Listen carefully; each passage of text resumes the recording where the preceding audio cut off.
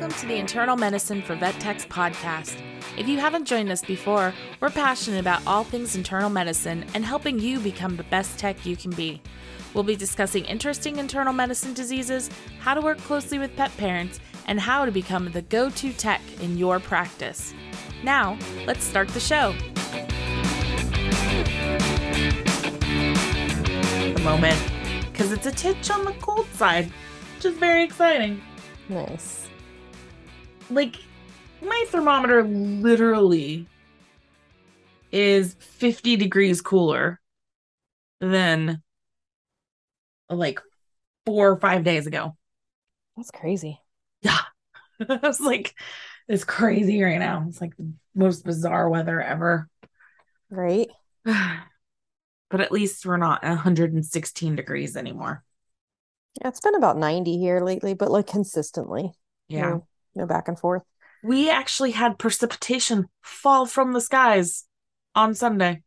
Nice. Because apparently there was a hurricane coming up from Southern California. So we got like wisps. It literally rained for like 15 seconds, enough for there to be spots on the ground. And then they dried up because it was still really hot outside.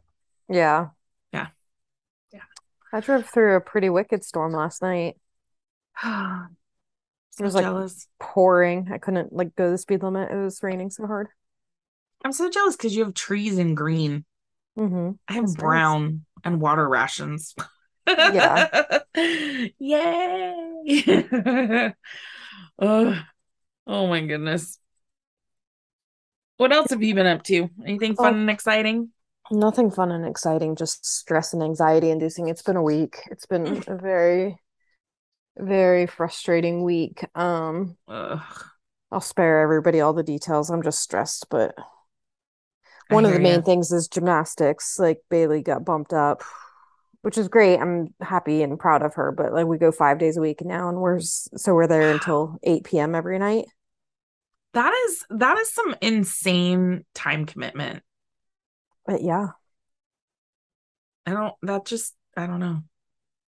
yeah, it's a lot. It's a lot. My husband and I had a very lengthy conversation about it. And while I want Bailey to continue, it's also a lot for her too. She's 11 and like it's not I know, like, because how many hours is it like each night? 4. 4 hours each night? Yeah, except for Fridays are 3. That's that is a part-time job. That is 20 hours a week. Yes. And if Holy she, crap. so if Jeez. she gets bumped up again to level 7, which she likely will after the season, we would go 6 days a week.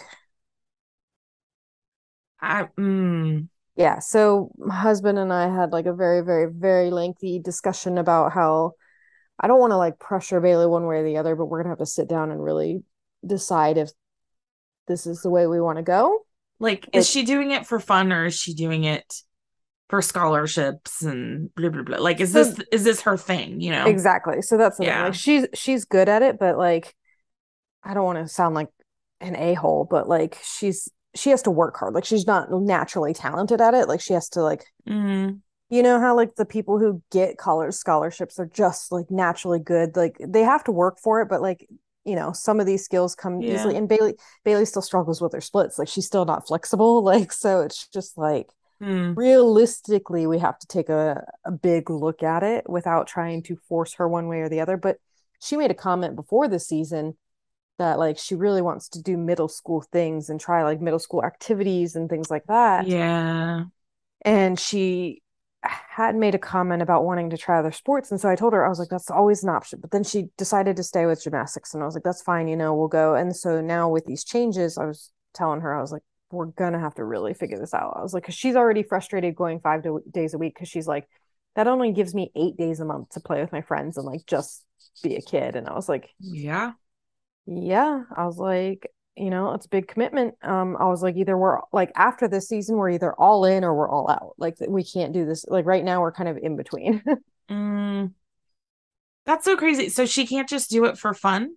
Like, I mean, she could. Like we can say that we don't want to move up levels, but like if she's going to be there, like she wants to get better. Mm, and she wants to compete. Like the whole reason why she doesn't want to leave is because she doesn't want to leave her friends and all that stuff. But like, right. um, she Dang, she's also 11 and she's having to make like adult decisions. This is horrible. she is because I mean she's got a lot of friends in school, like a lot of friends in school, and Mm. I've literally never met any of them because we can't. Like, Oh man. like I see the one girl that she walks home from school with, and like that's about it. And like Mm. I don't know. That's crazy. That's got to be really hard. I mean, And then I was thinking too, I was like, man, if we're all in and like we keep committing to this, like when she's at the age of getting an after school job, like she can't, right. like she won't be able to. Hmm. And like we have had the discussions of like pulling her out of school and doing homeschool so she can go to gymnastics more during the day and all this stuff. But like, I don't know. We're just gonna have to. That's a huge commitment too, though. Like, Yes. So it's yeah, it's a lot. It's a lot for her. It's not as much for me, but it's still a lot for me, and yeah. it's also a lot of money. Uh, Yeah, I so was gonna say, I know like I mean, you're not obviously the only person I know with kids, and I don't know how you guys do it. Like, mm, it's so stressful because, like I said, it's that fine line of like not trying to sway her one way or the other. Like right, I'm trying to support her, like, and support her dreams and her goals, but like I also want to support her being a kid and like not force her into these right. situations where she can't like do things. And Well, and that's hard because it's like you have to make a choice one way or the other. Like something's gonna get sacrificed, whether that's going and doing the gymnastics or that's the other kid stuff, you know? So it's, mhm. it's all decisions we get to make as adults. And, oh, yeah, I don't know. It's hard, but you just got to Mhm. figure out what it is you're passionate about and then go for it. Yeah, yeah, And that's hard at 11. no I don't, joke. I mean, I'm in my 40s and I'm just like, what am I passionate about? How do I fully commit to it? I mean, I do know what I'm passionate about, but Yeah. it's the figuring out the full commitment with all the other obligations and things, you Right. know? Yeah. Yeah. Cause her and I will talk too. And she's like, you got to stop saying yes to everything. And I was like, dude, tell me about it. Like, I know, but like, cause it's like my old boss wants me back too. Um, and like at first it was just an offer to come back like more on a consistent, like part-time basis. And like, I have a problem, right? Like everybody knows who knows me knows that I have a problem. So I have a difficult time saying no. So I haven't said anything yet. I'm just like, let me look at my schedule. But like, I don't have the time. Like, we go to gymnastics 5 days a week. And like, Yeah. I switched jobs because it was difficult for me to drive an hour one way, come home, and then drive an hour another way. And like, Yeah. so, it's been a hectic week of life altering decisions this week Oof. and multiple life altering decisions, not even just like simple things. Yeah, we're kind of at that stage too, which is crazy. We're just having a lot of life conversations. Mm-hmm. It's annoying. I'm ready But for the like, crappy thing is like not making a decision is also making a decision. yeah, You know, because yeah. it's like the longer I push it out, the more like other things come up, and I'm like, dang it. But I know, I know. I'm trying. yay, adulting. My goal for 2023 is to set better boundaries and like Mm, stick to those boundaries. You and I talked about it because you were like, what other lectures are you going to try to apply for? And I was like, man, I don't think that I can take on any more right now. yeah, Like, I just don't think I should add anything else to my agenda. And that yeah, includes working for more people. Like, so right, yeah, it's just, it's a fun line. And it's like, I want to do it. Like, I love it. I really enjoy it. But like, leading up to it, I'm always like super stressed out. yeah, yeah. No, I totally get it. All right. Anyway, back to this back to this episode. Enough about There we go. our lives. We do have a CE. Thank you everybody who came to this past Saturday CE. Yeah, that was fun. Um, We yeah, talked that was about a good one. Addison's. We did. And so next month we are going to be talking about continuous glucose monitors and how to use them in your practice. That's Saturday, October 15th. You can join the newsletter to get an invite. And you can do that at internalmedicineforvettechs.com. Yeah. So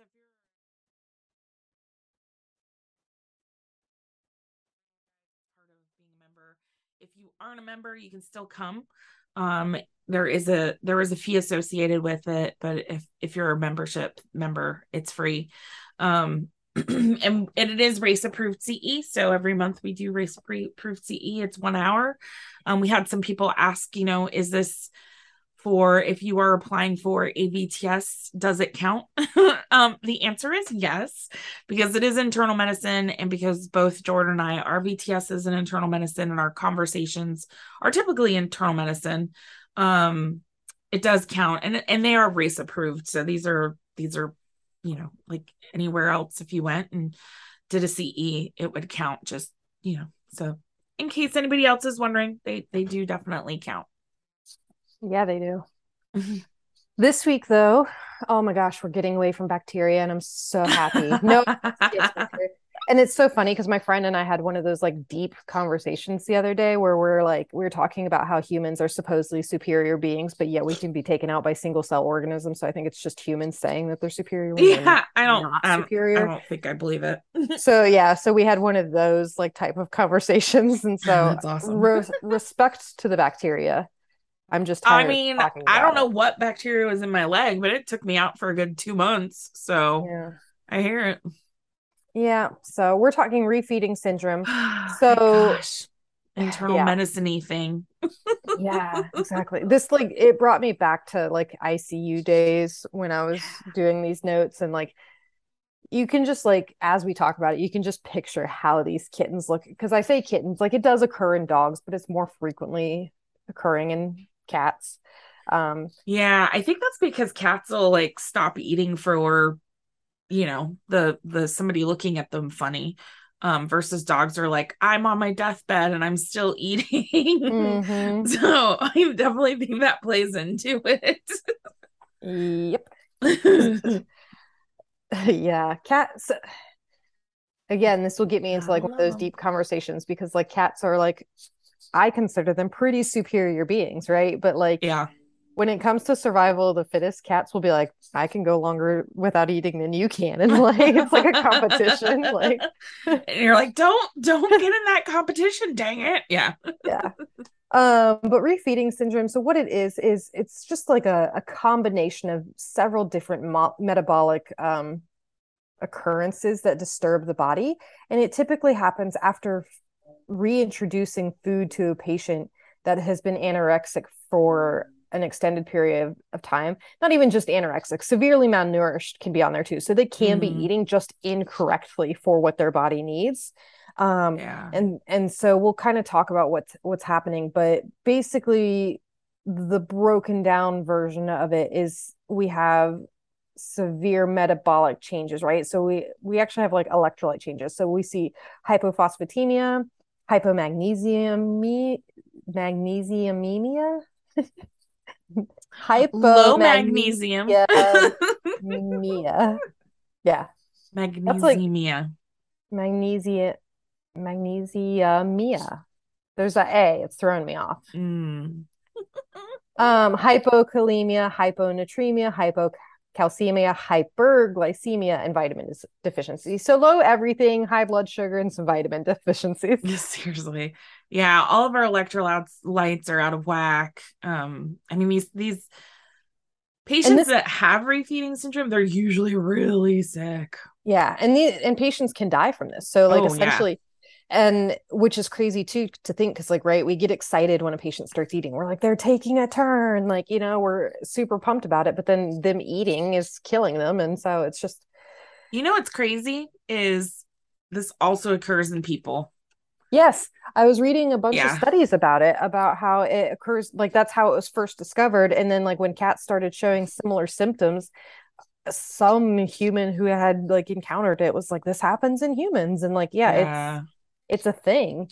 But it's believed to result when, again, so it can be enteral or parenteral nutrition, right? So again, we're trying to help the patient. But it's fed to a starved or severely malnourished patient, and it leads to changes in the redistribution of fluids and electrolytes. And then because of the starvation and malnourished patients, the body can't accommodate it with its weakened cardiovascular system. Yeah, because Um, I mean, the body's smart, right? It waits until the last possible minute to start attacking the cardiovascular. Like mhm, if we've got the body using heart muscle as nutrition because that's one of the last muscles it starts going after. We talked about this a little bit with our like DKA patients, how mhm, if it's starvation, which in this case it's starvation because we don't have insulin, right, for a DKA. In when we're talking about refeeding, these are patients that they were starving for whatever reason. And so the last muscle that starts getting used is the heart. So what happens is if we try to go too quickly, the heart's like, I can't handle it. And then we get mhm. all sorts of fun problems with that too, which is bad. Yeah.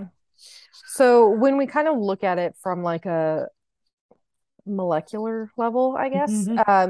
So once we start reintroducing food, what happens in the body is there's an increased use of phosphorus and magnesium, and that is to drive the pathways of substrate and cofactors for adenosine triphosphate synthesis. Yeah. So our Um, ATP, and the ATP mhm, is, remember, the currency of cells, right? So mhm.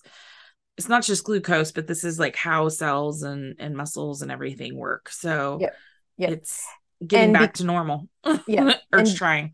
because of this, there's an increased intracellular need of these nutrients, Mm, um, in conjunction with like transportation of potassium into the cell with insulin driving like blood sugar uptake as well, so glucose mhm. uptake, and then it then results in just a depletion of those specific electrolytes too. Like it, Yeah. I'm going to try to break it down a little bit more, but Yeah. like, because it can get very complicated. Yeah. Um, so a lot of these metabolic changes are thought to be because of like a sudden release of insulin. So again, that insulin is stimulated by intakes of carbohydrates. Um, so with the sudden release of insulin and the presence of total body nutrition depletion, so again, this body has just fully used up all of its resources Mm. to help stay alive, right? And then so we're severely malnourished, we're severely anorexic. Um, it's just Like a the body wicked can't keep up. imbalance. Yeah. Yeah, it can't sort through the nutrients And fast enough. appropriately bind to it and use things appropriately. And yeah, it's Yeah, yeah. like its response is kind of like, you know, its response to nutrient uptake is kind of how we expect a cat after starvation to react, right? We expect them to just gobble food, and we get excited when they do that. Well, the Mm. cells are trying to gobble these nutrients up, right? And then they're like, holy crap, I'm like overfilled. And then so in the bloodstream itself, we have a depletion of things like potassium and stuff like that. So we have low potassium because it's all in the cells because it took it up thinking like as a starvation mechanism, right? Like it's Mm. trying to survive, but in fact it's damaging itself. Um, so kind of backing up a little bit, we take in carbohydrates, insulin's then released, and then it converts from a catabolic to an anabolic state. So we're getting back to like anatomy and physiology here. And And so nutrition and all that yeah. fun stuff. Yep. This switch from catabolic to anabolic state will increase that cellular demand for phosphorus, potassium, and water. So again, it's like Pac-Man. Those cells are trying to just gobble them up. Mm. Um, and so natriuresis stops and edema can start developing. And then what can happen with this is that increases our heart rate, it can increase our blood pressure and cardiac output. And this will eventually lead to volume overload and pulmonary edema. And this can even occur in dogs or cats without even any previous heart disease, as we know when it comes to fluid overload. Yeah. Because I mean, the thing is like cell permeability is changing. It's all a matter of hyperosmotic versus hypoosmotic, like where are the pressures, and because the body still wants to do homeostasis, so it wants to balance things out, but it can't because areas are so depleted that it's taking the water with it, because water, Mm-hmm. and that's the problem, is it takes the water to move those electrolytes, and then we start getting the edema and the cellular, like peripheral edema and pulmonary edema, because the water goes with the electrolytes. Which can kind of be like a catch-22, right? Because like we need the Mm-hmm. fluid in the body, Yep. like within the cells to rebalance things out. But because they show signs of edema and pulmonary edema and fluid overload, we tend to need to reduce how quickly we're giving IV fluids. It's like when we have a cardiac failure cat with kidney disease. It's like such a very fine balance. Like Fine it's line of what we can do with you. Yeah. yeah. Yeah. So hypophosphatemia tends to be the most common and consistently seen abnormality when refeeding syndrome occurs. And it also results in like a lot of the complications that we'll talk about here in just a minute. So I've touched on this before, like it was one of those interesting facts that I learned and I can't shake it from my brain, but depletion of magnesium and potassium can then further contribute to developing more complications that we see again with we see a lot with potassium depletion specifically, but Mm-hmm. I've talked about it before where if your magnesium is low and you're trying to supplement the potassium cannot drive up without magnesium. Yeah. Yeah. um Which is crazy so because we don't test magnesium no, we like don't. commonly. Like you almost, No. like I know at my clinic we have separate slides that we have to do for it. It's not in a normal panel. Mm-mm. So it's something that you We kind of test. have to think about Yeah. adding in, instead of it just being like one of the things that's in the panel. And I feel like it's almost safe to assume that if we think we're dealing with refeeding syndrome, that Mm-hmm. we need to think about magnesium supplementation. Yeah. Um, we can have hypokalemia, so arrhythmias can be induced by that. And then we Mm. can also have hypocalcemia and hypomagnesemia. That word's going to kill me Just today. say low magnesium. Yeah. Um, so we briefly touched on it. So during starvation though, right, there's catabolism of fat and muscle, and that also contributes to further electrolyte losses. So you have starvation on top of catabolism. Yeah. So And like it's honestly, like the refeeding syndrome stuff is so similar to like a DKA patient. mhm. Um, because of Or how those electrolytes work. Like when you have a severe enough DKA patient, you're essentially dealing almost with like a refeeding syndrome I patient. mean, yeah, because most of the time those cats aren't eating anyway. Mm-hmm. So, Or if but they are, it's not being used appropriately because it can't be. yeah, yeah. And the kidneys kind of take a hit with this too, just Oh yeah. because there's electrolyte excretion throughout the kidneys. And so the kidneys are trying to work hard to maintain serum concentrations, as I said, but those cells again are trying to really heavily pull up all the nutrients that it feels are lost. I mean, are lost, but Mm-hmm. so because of the kidneys working hard, some signs of electrolyte depletion might not be seen initially because the kidneys are trying to Right. balance it out as hard as they can. And Yeah. then ultimately we get overworked kidneys. So how this presents, so animals that are older or critically ill can be at increased risk of refeeding syndrome.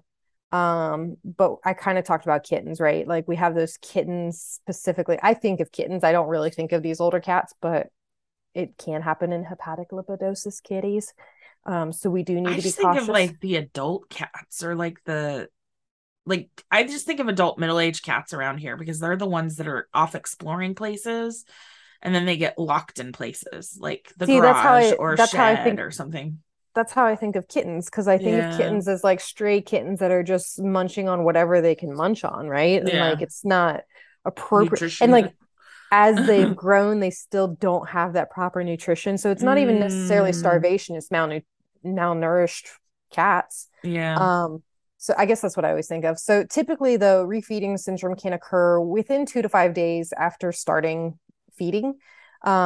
But signs can be detected within hours. But the but it can be signs can be delayed up to 10 days. Hmm. So they can be having all these metabolic issues going on. And again, the kidneys are trying to help compensate.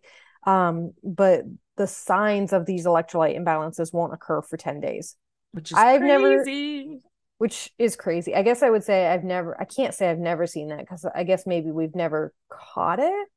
And those are the pets I that wonder, I was gonna say, I deteriorate, wonder right? if those are the ones that they come in the hospital, they do okay, and then we send them home, and then they come back because they're just not feeling great. Yeah. You know what I mean? And so it's like they have a little bit of that delayed reaction. Because the Hmm. other thing too is like I think about, because again, I think cats, because more so than dogs, Yeah. um, they get home and they feel better, so that they're at home and they're actually eating more than they were in hospital. Hmm. And Yeah. clients are guilty of it. They're like, but I love them. I'm going to feed them. And they don't really grasp that more food actually puts them at a higher risk. But we don't communicate that though, do we? Like, I think it depends. I mean, hopefully you scare the bejeebus out of them. I feel like that's one of those things though that because we've discharged a patient and they go home, we say let them eat how they normally eat, right? Like Mm, we're casual about it. We're like let them eat their normal meals. But we don't say try not to overfeed them because it can run the risk of these metabolic issues versus just saying like try not to overfeed them like when they're on pred because they can get fat. Like, we're not. yeah, I guess it depends if you're really concerned about refeeding syndrome. Like, because I know that if we have a patient that has a history of starvation or malnutrition, I think we're more diligent about it. And we say, here's our daily K-cals, but we're going to start at 50% and slowly work our way up. That's true. I guess I it just guess, depends on if they're going to be at a higher risk or not. And that's where yeah. that history taking comes in, and figuring out, okay, well, why does this patient feel like crap? So, Yeah, that's true. Because I guess for our feeding tube patients, we gradually increase the mhm, food intake, but yeah. yeah. Uh, anyway, so like I said, signs can be delayed up to 10 days, but a lot of these abnormalities can include outward signs of things like peripheral edema, hemolytic anemia. I say Yeah. outward signs. So like we can see edema, we can see anemia, cardiac failure, though, neurologic dysfunction, respiratory failure. Um, and again, the pets that are at risk for developing refeeding syndrome, it typically relates to the degree of like malnutrition. Mm. Um, but it has been reported to occur in ill patients after even just short periods of starvation, upwards of 48 hours. That's crazy. Yeah. I Which mean, isn't, okay, well, so here's the thing, right? When I talk to clients about cats, especially like I think of like for this, like our chronically ill, I think of our kidney patients mhm. or like our GI lymphoma patients. And I warn clients like we don't like seeing these kids go more than 2 to 3 days of not Yeah. eating just because they're so susceptible. Versus dogs, I think I don't think of it as much, but I probably should. Well, it makes Um, me think though too that like if they can develop signs of if they can develop refeeding syndrome after just 48 hours of starvation, I wonder how many of those like rallies before death we see are patients like that mm, where they're okay, they're not quite starving, but they're malnourished, and then they might stop eating for a day or two. And then after 2 days, they're just like ravenous, and people are like, "Oh, they really took a turn," and they're doing great. Or hmm. we see it in hospitals too, right? Like we've seen those patients where like they're doing horrible, and then all of a sudden they have one really good day, and then the next day they're dead. Yeah, I mean, I wonder though, like, really, is it that? Because I don't know. I think of like we're always checking electrolytes on our patients. Like that's the one Yeah, thing but that we do a lot. if signs can be delayed for up to 10 Mm, days, it's possible, I suppose, right? It's one yeah. of those medical things that we'll probably never get to figure out or pinpoint. Or not anytime soon. Yeah. Yeah. So other signs that we can see, there's signs associated with hypokalemia, and that can be things like muscle weakness and heart arrhythmias. Mm. With low magnesium, we can see also arrhythmias, tremors, tetany, and weakness. And then with our hypomagnesiumemia, low magnesium, we can see secondary hypokalemia, kind of like we talked about, as well as secondary hypocalcemia. And then fluid overload and fluid retention can occur, like we said, even if we're trying to do conservative fluid rates. And then other signs that we can see in some of these patients include weight gain, dyspnea, tachypnea. We can hear pulmonary crackles because, again, fluid overload, right? Chemosis and serous nasal discharge because, again, fluid overload. Yeah. So I didn't put any differentials here because these are typically patients that we're already treating, right? Like these are patients that I are feel like already this in is a the hospital. concurrent disease kind of thing instead of like Mhm. a, I guess the differential is do they have it or not? Like, there's your differential.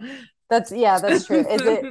Is it the hepatic lipidosis that's causing the cat to feel crummy, or is it refeeding syndrome, or is it the kidney failure, the DKA? Or Like, is it, hepatic lipidosis and refeeding? Because that 100% happens. oh, for sure. It's so hard for people to not get excited to feed animals once they start eating again. Yeah, yeah. I know yeah, that's one of the reasons like when we do like a hepatic lipidosis cat, we start with that low RER and then slowly work our way up because we're like, let's try to Mhm. prevent it. Yeah. So another thing, kind of going back to that whole like rally before death and why we might not catch it, right? So a lot of times because these patients often will have like an intracellular depletion of electrolytes. So the Mm, it might not be identified in serum electrolytes yeah, because that makes sense. the blood volume is fine, but the intracellular volume is low Right. until it tries to balance out. And then, like, when those cells start to gobble up the potassium and stuff like that and take it out of the blood, then we see low blood. Yeah. So I don't know. In these patients though, so I The kind first of suspicions of it. I kind of skipped over diagnostics, but diagnostics are going to be whatever the original I presenting. was gonna say the I am special. Yeah, but like very specifically, if at any point we're suspecting refeeding syndrome or we know that a patient might be at risk for refeeding syndrome, right? Electrolytes and glucose levels should be monitored every 4 to 6 hours until they've stabilized. Um, Yeah, I because know, these and shifts can happen quick. yeah, yeah. Yeah. And in DKAs, we're monitoring those. We're monitoring electrolytes probably at least what twice a day, you'd say, like if things are like steady. I was gonna say it depends on how bad they are, yeah. Yeah, yeah. Like a lot of DKAs specifically will have low potassium, so we're monitoring about every 6 hours, but like Mm-hmm. and giving like K-Max and stuff. Mm-hmm. So They also treatment, get low magnesium too, so super fun. yeah. Treatment for these guys is a little bit variable. Well, it's not really variable, right? We can all take a guess that we need to replace electrolyte balances. So when it comes to nutrition though, nutritional support should not be initialized prior to correcting fluid and electrolyte balances, right? Like when it comes Yeah. to treating a pet that might be at risk of developing refeeding syndrome. Yeah, and So, this is, I mean, and when when you're saying that, like it's mhm. not days worth. This is No, like, we're correcting it within 6 to 12 hours. Like, yeah, as long as the patient can tolerate it, we're trying to correct it, get them to a stable place, and then start introducing food, refeeding them. which logically speaking, pets are going to feel better and be more willing to eat if we correct the dehydration and the Mm-hmm. electrolyte balances with IV fluids first. Yeah. I mean, I guess I was going to say think about when you're hungover, but like I've never been hungover, so that might be like a interesting comparison. But like, right, like you feel the need to rehydrate. Everybody drinks like a Gatorade or Pedialyte after like the Mm. day that they're hungover before you eat anything, and it's probably a really bad idea to eat something super greasy after that. But like logically speaking. But again, Eh. I've never been hungover, so Well, the greasy, carby stuff helps absorb things, is basically the idea. yeah, but then it also drives up your insulin and glucose. Mm-hmm. Yeah. Anyway, so once stabilization with IV fluids and electrolyte supplementation occurs, then we can gradually is going to be the word of the day. Mm-hmm. Administer food, and it should only be increased incrementally.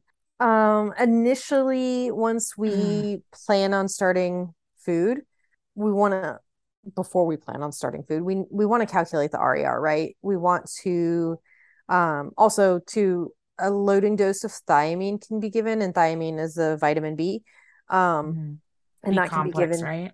yeah, that can Yeah. be given daily, and that's just to help support the body. We B complex, specifically vitamin B's, are water soluble, so you can't Mm-hmm. really overdo it, but it can definitely help. But that is recommended to start before starting to feed. And then again, we want to then go into calculating our RERs. And then we only want to feed, we want to start off feeding only 25% of the RER the first day. On the second day, um, We're just monitoring, making yep, sure they're not having issues with it. yep, exactly. So day 1 and 2 are 25%. Day 3, as long as things look good and seem to be Mm-hmm. going well, we're going to increase to 50% on the third day. And then again, give the 50% 2 days. And so then on day 5, we're going to increase to 75% of the total RER calculation. And then again on day 7, we're going to increase to 100%. Right. And this is as long as everything looks good. We don't start seeing some of those crazy derangements, our patients feeling well. And we're monitoring their glucose, potassium, phosphorus, and magnesium the whole time just to make sure, what are they doing? And it's going to be hard because, clients are going to want to feed quicker.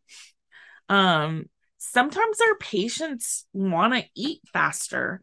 And so sometimes it's hard to, you know, hold back on food when they're showing interest. So it's one of those things where, especially if they're still taking food by mouth instead of a feeding tube, it's a little bit harder. Well, Um, and realistically too, right? Like we're talking one whole week of just reintroducing food, yeah, not doing anything else slowly. other than trying to introduce food. And so because blood work should be monitored really closely during this time, not every client can afford that. Not every client Mm-mm. can afford to keep a patient in the hospital. So these pets are going home with hopefully instructions on how to feed and trying to get, I mean, I 1,000% get it. I would be very excited when my pet starts to eat Yeah, again after I just spent thousands of dollars trying to get them to feel better, that I yeah. probably would give them an extra meal, even though I know better. But as techs, like things go out the window when you're a tech. Uh, so You mean when you're an owner? yeah. Well, yes, but a tech Uh-huh. owner. Yeah. So here's the So thing is like, so we're monitoring our blood work really closely. We're monitoring our patient really closely for any of those clinical signs. If we start seeing issues, we need to reduce what we're feeding by 50%, which is crazy. which is a Um, bummer too, because if you get up to that day 5 and you're on 75%, you gotta go back down to 25%. Ugh. yeah. So, yeah. So you're feeding, so you're at 75, and now we got to drop that in half. You're like 35-ish%, somewhere in there. And then you're probably going to have to slow that or the feeding schedule down. So you may have to take it 3 days instead of 2 days, Mhm. which, that sucks. Yep. Well, and then to um, go from there, like even to do gold standard, right? Like after, so say we make it past the first week, we're on day 7, right? And we're mhm. doing good and things are going great. After that first week, we're going to want to recalculate that RER based on ideal body weight Yep. and then slowly increase from there, right? Because a lot, again, severely malnourished or anorexic, these pets have lost weight, like Oh, catabolism yeah. has happened. They've And lost so, muscle mass. That's yes, the body has used the muscle as food. yep. So recalculating that energy requirement is ideal after weeks. So again, even if these pets do go home and they do well and like we haven't checked their electrolytes, but they're eating well, they need to come back for a recheck for electrolyte checks and recalculation of their RERs. Mm-hmm. Um, there is no like studies that show that a specific diet will kind of lead more towards refeeding syndrome. So like again, some of those critical care diets like Hills AD and stuff like that, it's not proven that like something like that that's high in calories will cause refeeding syndrome. So any diet can be fed, but any diet can cause refeeding syndrome. Yeah.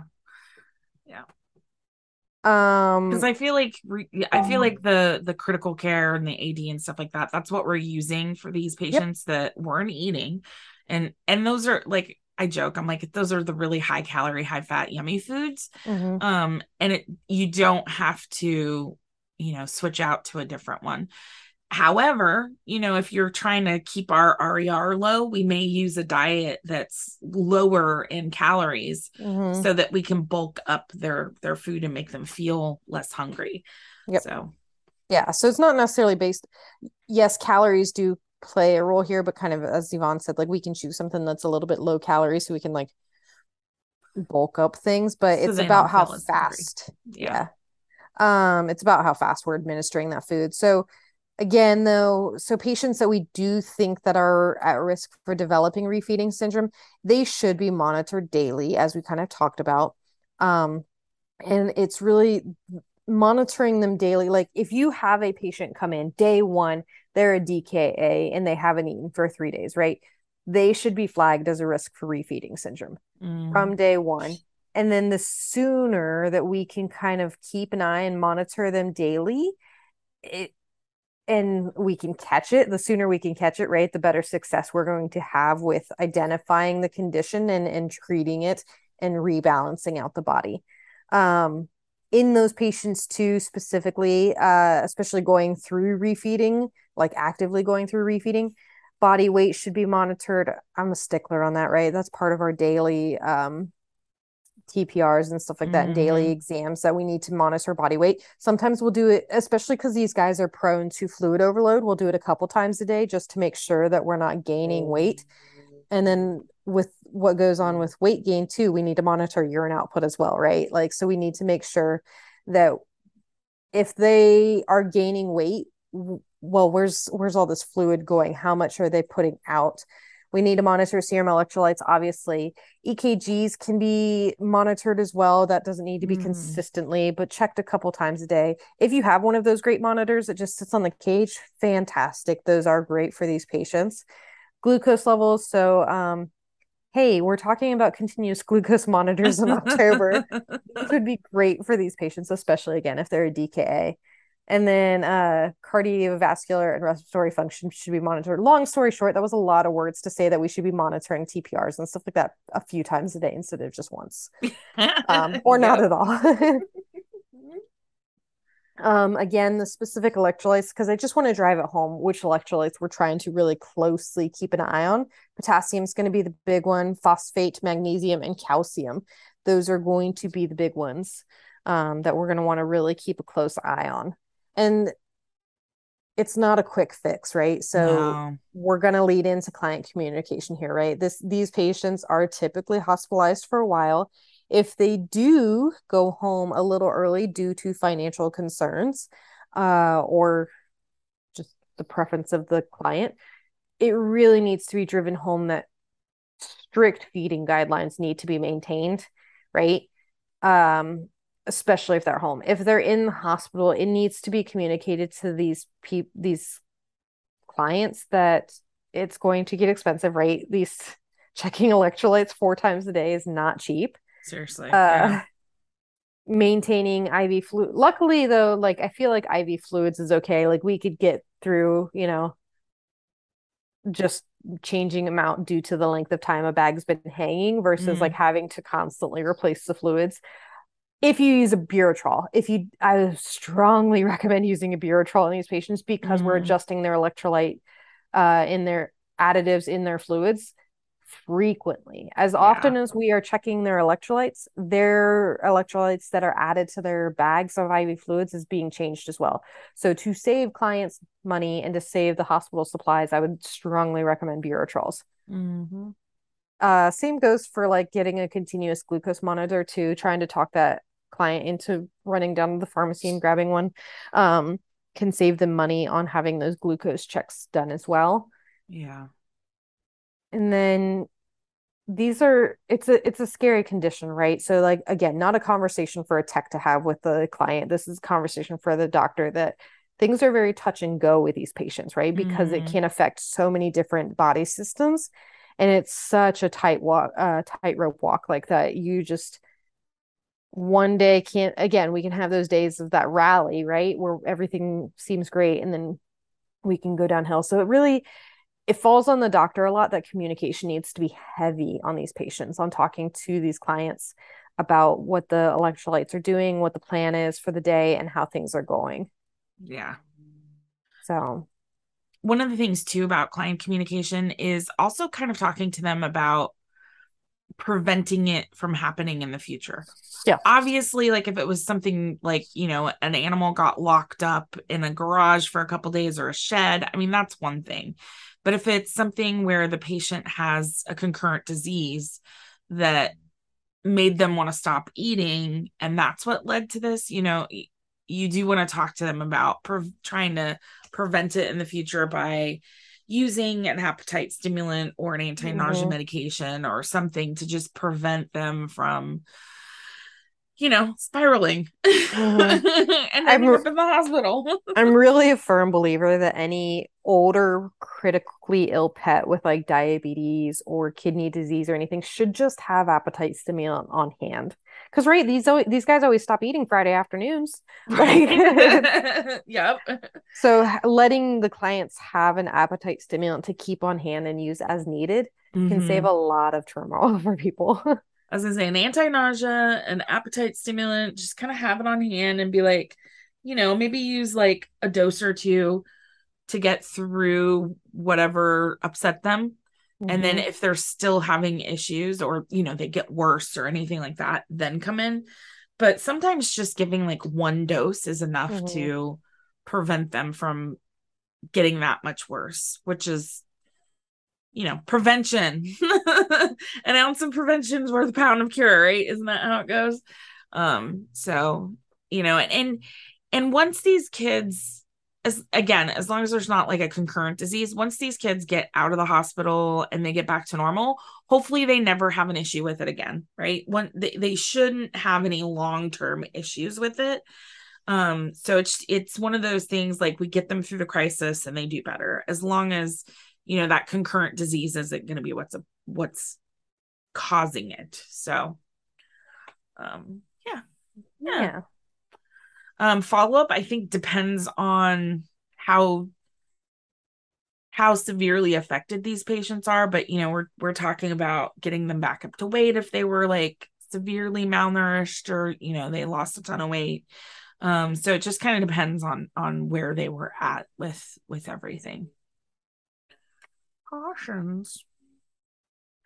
I'm gonna say the caution for this week is just close monitoring of electrolytes, because things can get deranged pretty quickly, and if we don't catch it, that's going to be an issue. So just making sure that we're checking our electrolytes, we're keeping a close monitor on heart rate, respiration rate, all that stuff to prevent My issues. my other caution is don't get too excited when pets start to eat. Right.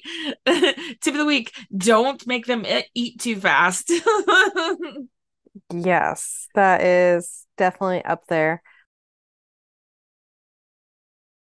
I also had another tip of the week. What was I going to say? Oh, tip of the week for these guys, they could really benefit from PICC lines or multi-lumen lines Mm, because of all of the blood draws that we have to do. yeah. Yeah. I mean, honestly, that's probably a huge thing, like a sampling catheter of some type. Yeah. Because if not, these poor legs are just getting destroyed. Well, and they're gonna bruise more easily with everything too. It's the tip of the week. And then they're prone to infection, depending on, like, especially if they're like diabetics and stuff like that. PICC lines are Mm-hmm. great. Yeah.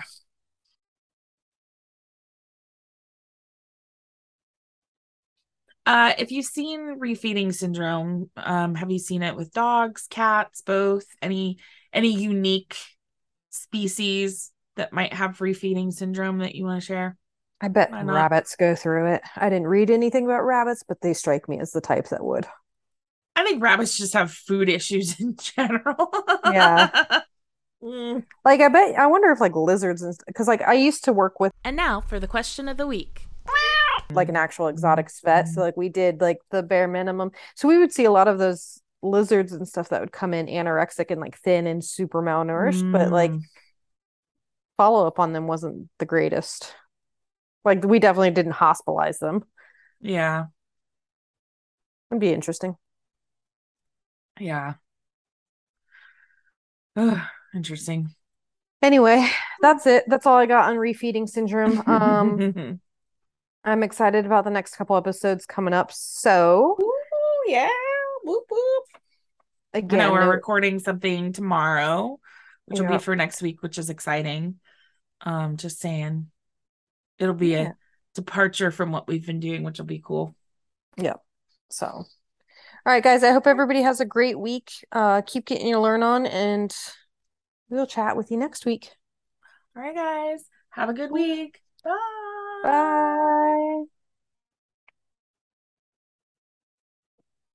Whoop, whoop. I Again, know we're recording something tomorrow, which will be Yep. for next week, which is exciting. Just saying, it'll be a departure from what we've been doing, which will be cool. Yep. So, all right, guys, I hope everybody has a great week. Keep getting your learn on, and we'll chat with you next week. All right, guys, have a good week. Bye. Bye.